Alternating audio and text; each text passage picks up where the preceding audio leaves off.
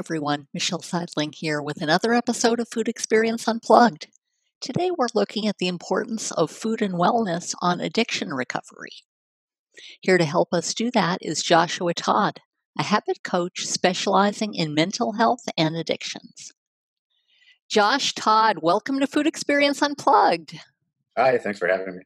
Hey, thanks. Well, it's sure a pleasure to have you, Josh, here as we discuss the relationship between food and wellness and addiction recovery. And you've got a rich background with working with addiction recovery and mental health situations. Let's just start out with, will you just introduce yourself and what brought you to this point? Yeah, sure. Right. So my name's Josh. I currently live in Kitchener, Ontario, Canada. I grew up in Timmins, Ontario, which is about 10 hours north from here. So it's pretty far north. It gets cold up there. So after high school, I went to the University of Guelph, which is another town about 30 minutes from here. So I double majored in psychology and criminal justice. And then after that, I kind of took a break and just trying to decide what to do afterwards. And after that, I took another program called Concurrent Disorders. So for anybody who's not aware, a concurrent disorder is when somebody has both a mental illness and an addiction at the same time. Okay. Which they usually coincide. Usually, they say between 20 and 80% of individuals who have an addiction have a mental illness. So that's a huge gap, right? So it's safe to assume that somebody with an addiction has a mental illness. So that's why they go hand in hand a lot of times. And then, so my first job in the field was at a residential facility for people who are just coming out of prison. So it was a treatment center for addictions and mental illness. And then, so I worked there for about a year and a half. And then I've also worked at a private rehab facility. I've worked as a community mental health worker. So going out into the community where people are living. So I would literally go to their homes and work with them in their environment. And that's pretty much what I'm doing now as well. I support individuals who are of low income and who are suffering from a concurrent disorder. And I've also just recently, about 7 months ago, started doing habit coaching on the side. Okay, excellent. So you mainly focus on community health, community mental health, that aspect of it. Okay. Yeah. Okay. Wow. That's super important, especially in light of, just so much going on in the world and just different responsibilities and so forth. Yeah, absolutely. Like, especially now, there's, at least in Canada, it's probably the same in the US, I would imagine. But since the pandemic hit, there's been a very large number of overdoses. It's been going on for quite a while, but the pandemic has had a pretty huge effect on that as well. So we're seeing a lot of overdoses and people who suffer from mental illness, their symptoms kind of being exacerbated by the stress of everything going on right now. Interesting. So yes, just to see how that, stress affects everyone differently, but just how that affects, that type of situation or exacerbates it, I suppose. Yeah, there's definitely a lot happening behind the scenes that a lot of people might not be too familiar with, right? The individuals I work with, a lot of them are very vulnerable, and they're low income, and they're in situations where a lot of people don't necessarily interact with them, so they might not be aware of what's going on in those lives. But yeah, it's interesting. It's a challenge. Yeah, definitely. So, wow. What's the best part of your work? What really drives you and motivates you in your work? A big part of the reason I went into this field is because I'm fascinated by human behavior.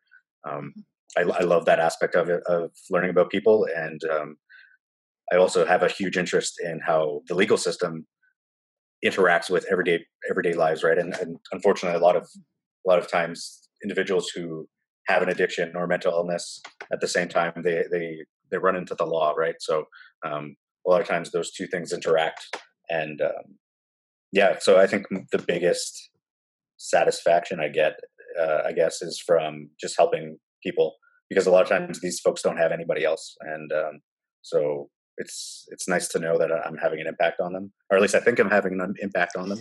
It's not always verbalized by people. It's not.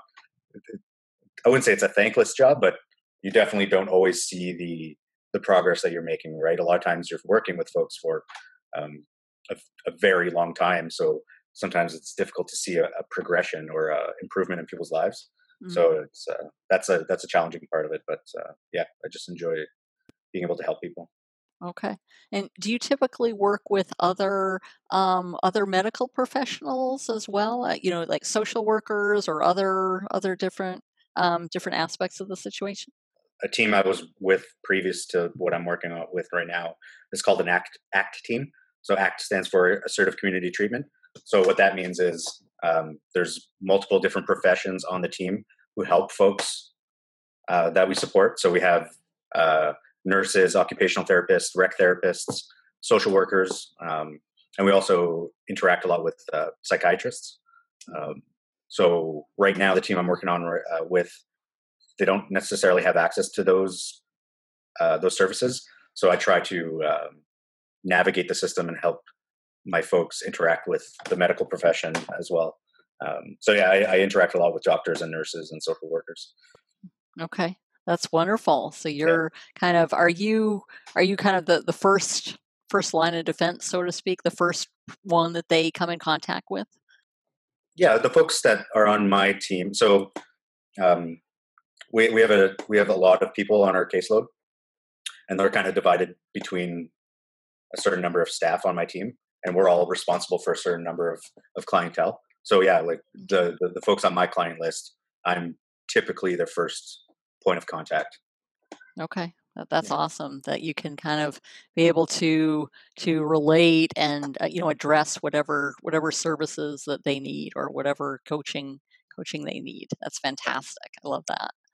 So now you also classify yourself as a habit coach.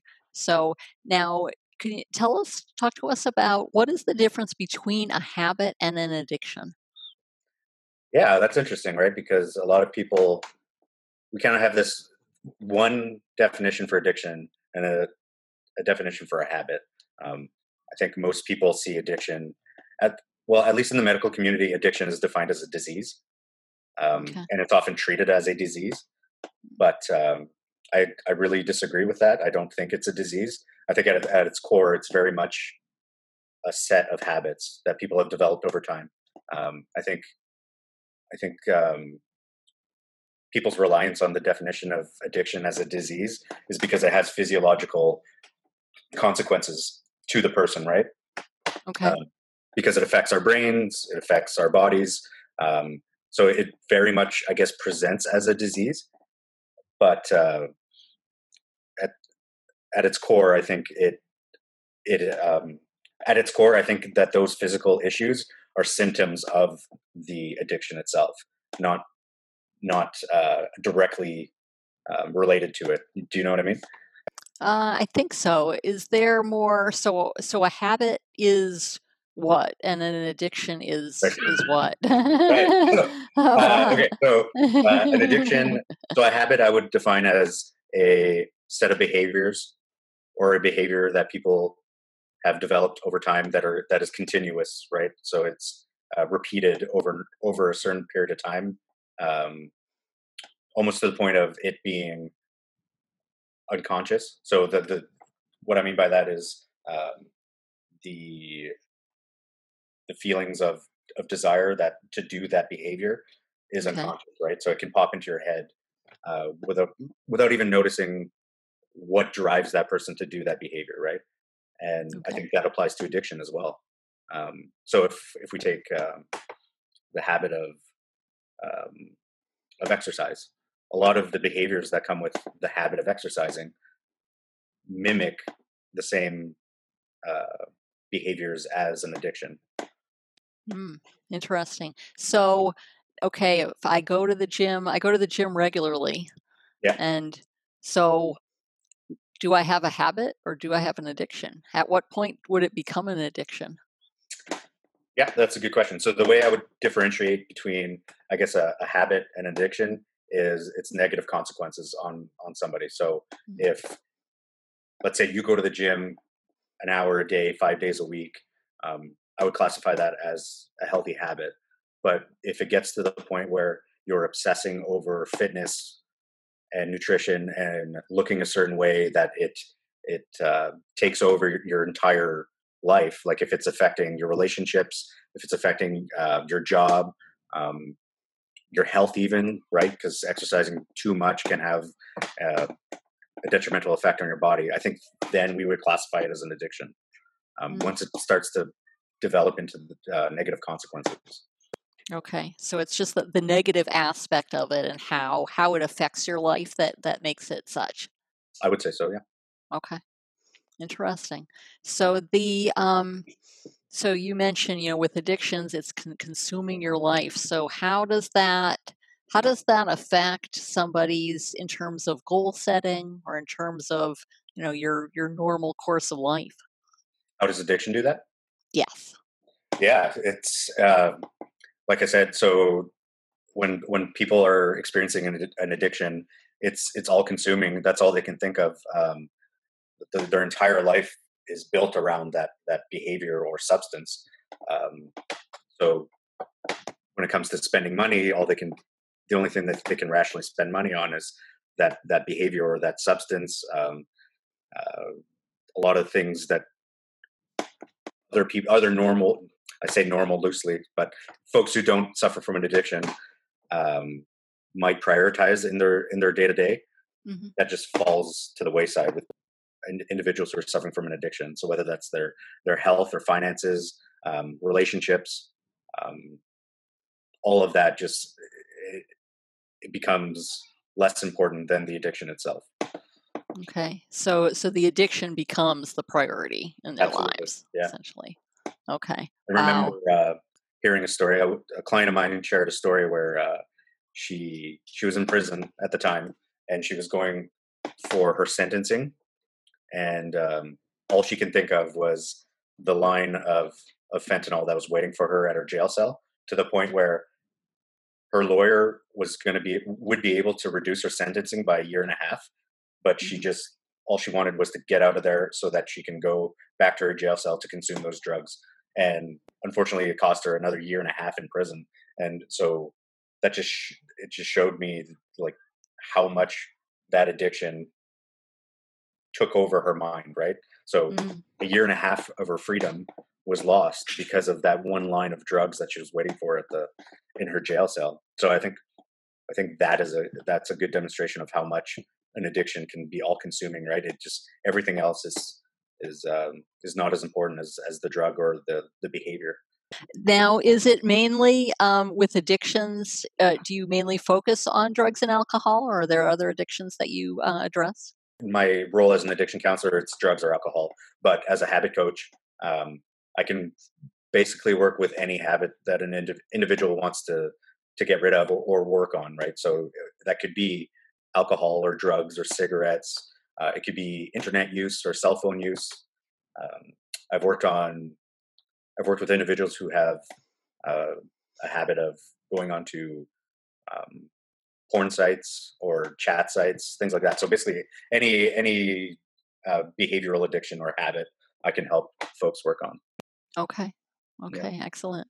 So now, moving into the food and wellness aspect of it, how does food and wellness contribute to addiction recovery or to mental health? Can you talk about that a little bit? A lot of times, things aren't prioritized as much as they should be. One of those being their physical wellness, right? And Mhm. that involves food and exercise and things of that nature. So one thing I one of the things I definitely notice the most in folks who are suffering from an addiction is that their nutrition just um, gets completely disregarded, right? Whether that's because they're spending all their money on their addiction and they don't have enough money to spend on food, or they're just not hungry because that is potentially a side effect of whatever addiction they're suffering from. Um, I think nutrition and food in general can be a very good method of helping somebody recover, right? Because you're learning a lot of different things when it comes to nutrition that people might have lost along the way if they're suffering from an addiction. So, um, one of the symptoms of having an addiction is not being able to delay gratification, right? They need things right away. And one of the things that comes along with cooking a meal is practicing patience. And, it takes time to prepare a meal and go shop for the ingredients and things like that. So I think um, building in those life skills of cooking and preparing a meal can really help somebody in recovery to learn those life skills that would help them along the way within their recovery. Interesting. So, do you have? Are there any examples of people as you've worked with them who have implemented that into their recovery process?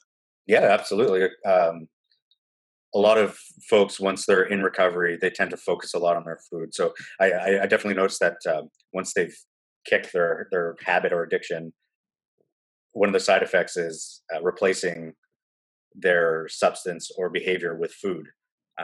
So that's a lot of times that involves eating too much and eating too much unhealthy stuff, unhealthy food. And so one of the things I try to implement, myself and um, my colleagues try to help teach them is proper reading of labels, how to find affordable food that is nutritious, how to build a schedule around preparing food, all that type of stuff. So food actually has food and nutrition actually has a huge part in people's recovery because either they never learned the skills involved Mm. in shopping for food or preparing food, or they don't have the skills to make it right. Um, so food and nutrition actually have a huge impact on somebody's recovery because they're having to most cases they're having to learn a whole new skill that they never learned before. Excellent. That's fantastic that they're really just turning their focus to something positive instead of focused on their addiction. Yeah, it's really cool to see actually because a lot of times people's the folks I work with, a lot of times their biggest interest is food. Um, like I said before, a lot of times once they cut their habit or addiction, they tend to gravitate towards too much food. Whether that's because they have cravings and they need to substitute it for something, like people who quit smoking, a lot of times uh, gain a lot of weight after quitting smoking. Well, that's because a lot of times they're eating food to substitute those cravings. But yeah, I've definitely seen a lot of people who once they've are in recovery, they go to food and it's become a hobby of theirs and a passion of theirs. I'm thinking of one person in particular that I helped. She was homeless for about 20 years and she suffered from addiction. We finally got her housed into an apartment and she eventually helped. She eventually kicked her habit, um, and she just gravitated towards food every day. She would try a new recipe. She would look online for recipes. She was thinking about taking cooking classes. Like it just the food and nutrition just totally consumed her afterwards. Like it became a healthy coping strategy for her. I think it can be very useful for people who suffer from mental illness as well. Um, because if somebody's suffering from depression or anxiety, one of the best things that you can do is practice forms of mindfulness, right? Because a lot of our distressing thoughts come from thinking about the past and the future. And one of the qualities of cooking is being mindful of the present, right? You're there in the kitchen, you're focusing on chopping and cutting and sauteing or baking. Your mind is literally focused on what's happening in the moment. So I think that cooking can be very therapeutic for people who suffer from mental illness or addiction, um, because the qualities of cooking and nutrition in general, I think, can have a positive impact on somebody's mental wellness. What skills, as they're learning about cooking, mealtime, what Yeah. skills are they developing, do you think that is helping them in the recovery process? Okay. Preparing those meals and reading labels and cooking nutritious food, that's teaching them a lot of things like patience, um, new hobbies, like learning that you can have an enjoyable time doing something that doesn't involve substances or addictive behavior, I think is very important, because a lot of people, when there's the thought of quitting a substance or a behavior, is often very frightening for people, because they can't imagine uh, finding pleasure in things that doesn't involve their addiction, right? Mm. So showing people that, cooking can be fun and enjoyable. You don't need to have, a glass of wine or be high while you're doing it. You can simply enjoy that process. I think is very important, right? Um, so yeah, patience. It's showing them new skills, um, practicing, like I pointed out before, that the idea of mindfulness and being present in the moment. I think that's a very important thing, and very big part of how nutrition and cooking can be beneficial to people. Absolutely. So yes, mindfulness is helpful regardless of your situation, but especially in these types of situations, people can sounds like people really latch onto it, and that's fantastic. Yeah, So and I think the word mindfulness kind of frightens some people. I know I've definitely uh, encouraged some of my folks to practice mindfulness and try mindfulness out, and I think a lot of people have this image of, you know this old white dude cross-legged on a carpet, chanting over and over again. But that's not necessarily what mindfulness is, right? Mindfulness is about being present in the moment, being aware of your surroundings, and kind of learning to let go of those thoughts that might be troubling you. Um, and so I think cooking is a perfect example of how you can practice mindfulness without it having to be meditative, right? Um, mhm. or having those negative connotations that some people might have of mindfulness. It doesn't have to be, sitting in a dark room and just being in a quiet place. It can be, you can implement mindfulness in everything that you're doing. Um, Mm, and I think okay. cooking offers a very good opportunity to practice that.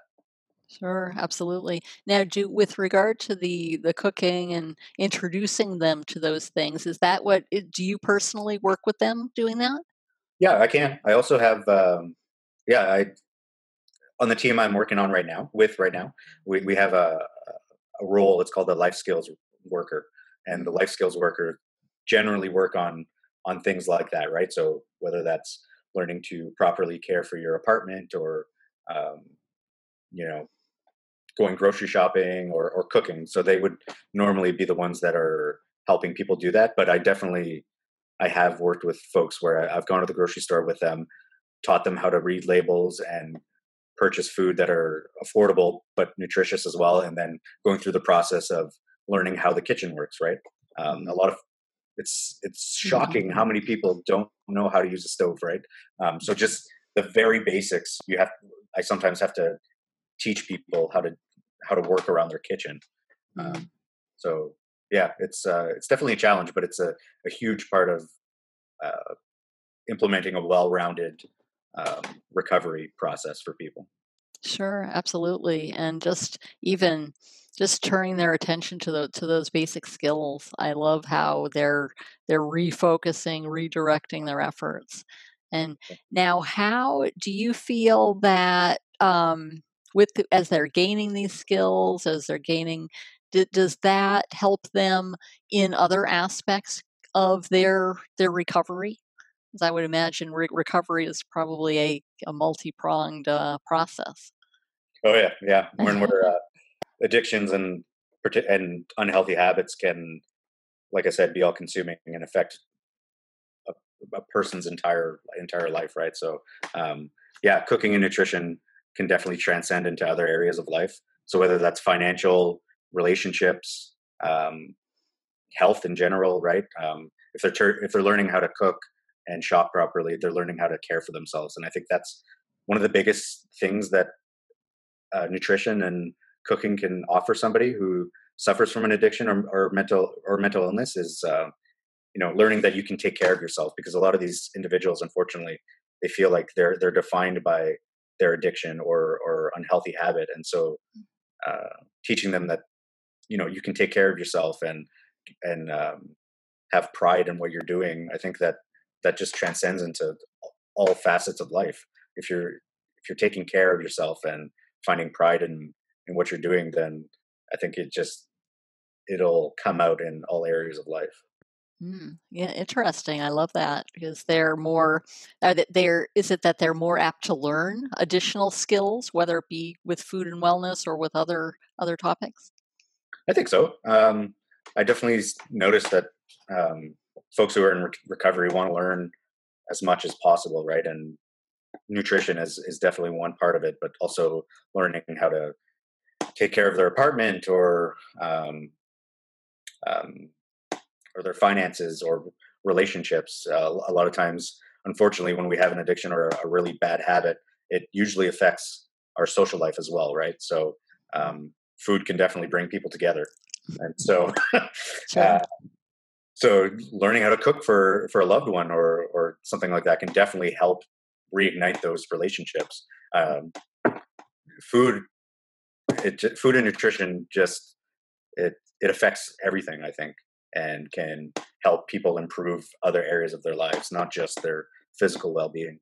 Mm, absolutely, because that's um, so because you mentioned the connection between addiction and mental health. So I would imagine as they overcome their addiction, their mental health improves as well as their physical or other aspects of their health. Yeah. Um, um, and with mental illness, a very common theme I see is lack of motivation to do things. Not not at their fault at all. It's definitely the mental illness itself. A Mm, symptom of most mental illness is lack of motivation and inability to care for oneself in severe cases, right?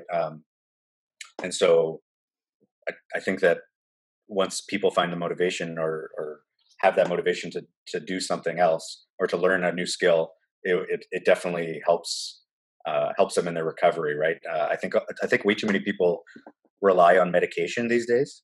I think we overprescribe individuals with medication.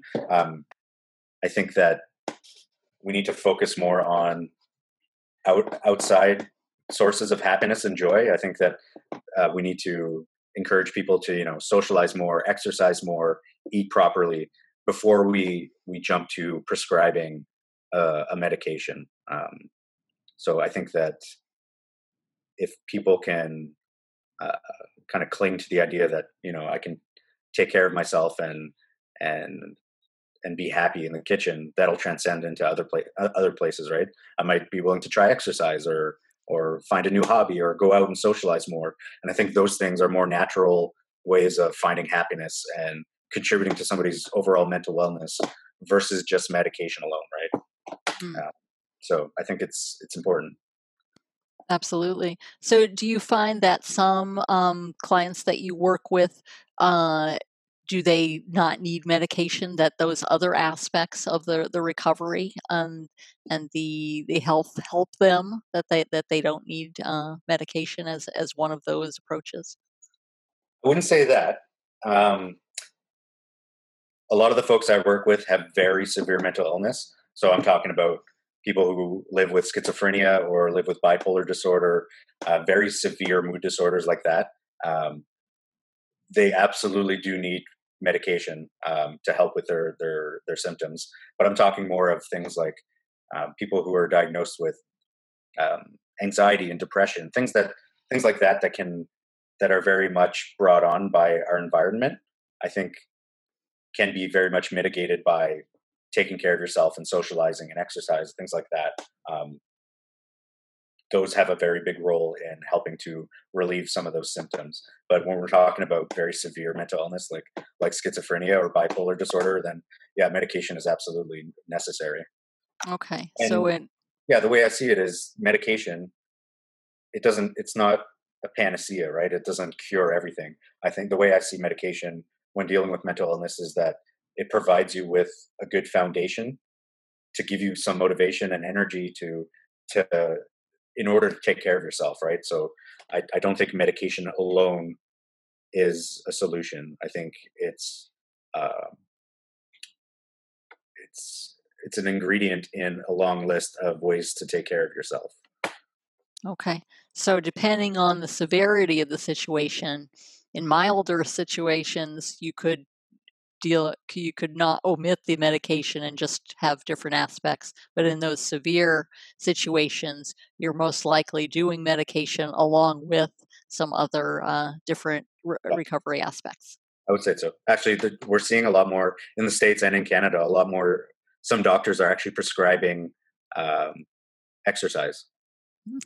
So it's interesting, right? So rather than pulling out a prescription pad and prescribing them with antidepressants or anti-anxiolytics, they're prescribing socialization and exercise. So it's interesting that in the past we would focus very much on prescribing people medication, but not focus at all on what their social life is like.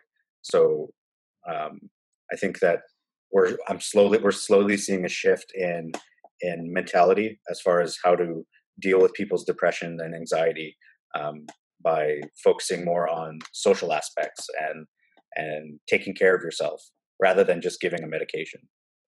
Interesting. That's great. I love that. So it's becoming more holistic, essentially. Yeah, absolutely. Yeah. Okay. And it's good to see, right? Like I said before, if you need medication to help with those feelings that you're having or experiencing, then absolutely take it. But I think I would encourage people to look elsewhere as well. So healthy eating, exercise, socializing, things like that, I think can have a huge impact in people's mental wellness. Absolutely. So now, are there what steps typically, as people try to overcome their addictions, what steps do they go through to integrate maybe these recovery processes or different things, how they're getting from point A to point B, essentially? Yeah. I think that's another scary part that people have when they have a negative habit or sorry, an unhealthy habit or addiction. They don't really know where to turn, right? And that's really scary because you're thinking about having this very significant transition in your life and you don't really know where to go. But depending on the addiction or negative habit, there's many resources. You just Google anything really. Like there's coaching apps online like Coach Me, where there's a variety of different coaches that can help you with whatever it is that you're struggling with. If you're struggling with substance use issues, then there's AA, like Alcoholics Anonymous. That's everywhere, right? In North America, there's Narcotics Anonymous. There's even apps that are helping people with their addictions, right? There are apps out there that help people cut back on alcohol or quit smoking. So technology has definitely has been developing ways to help people overcome those addictions or habits. I would even also encourage people to ask their employer, like if they have benefits, medical benefits. A lot of times those cover therapy or psychotherapy, things like that. I would encourage them to look out for that. Yeah, there's tons of resources out there. Sure, absolutely, and that's fantastic and so vital to the process. Definitely.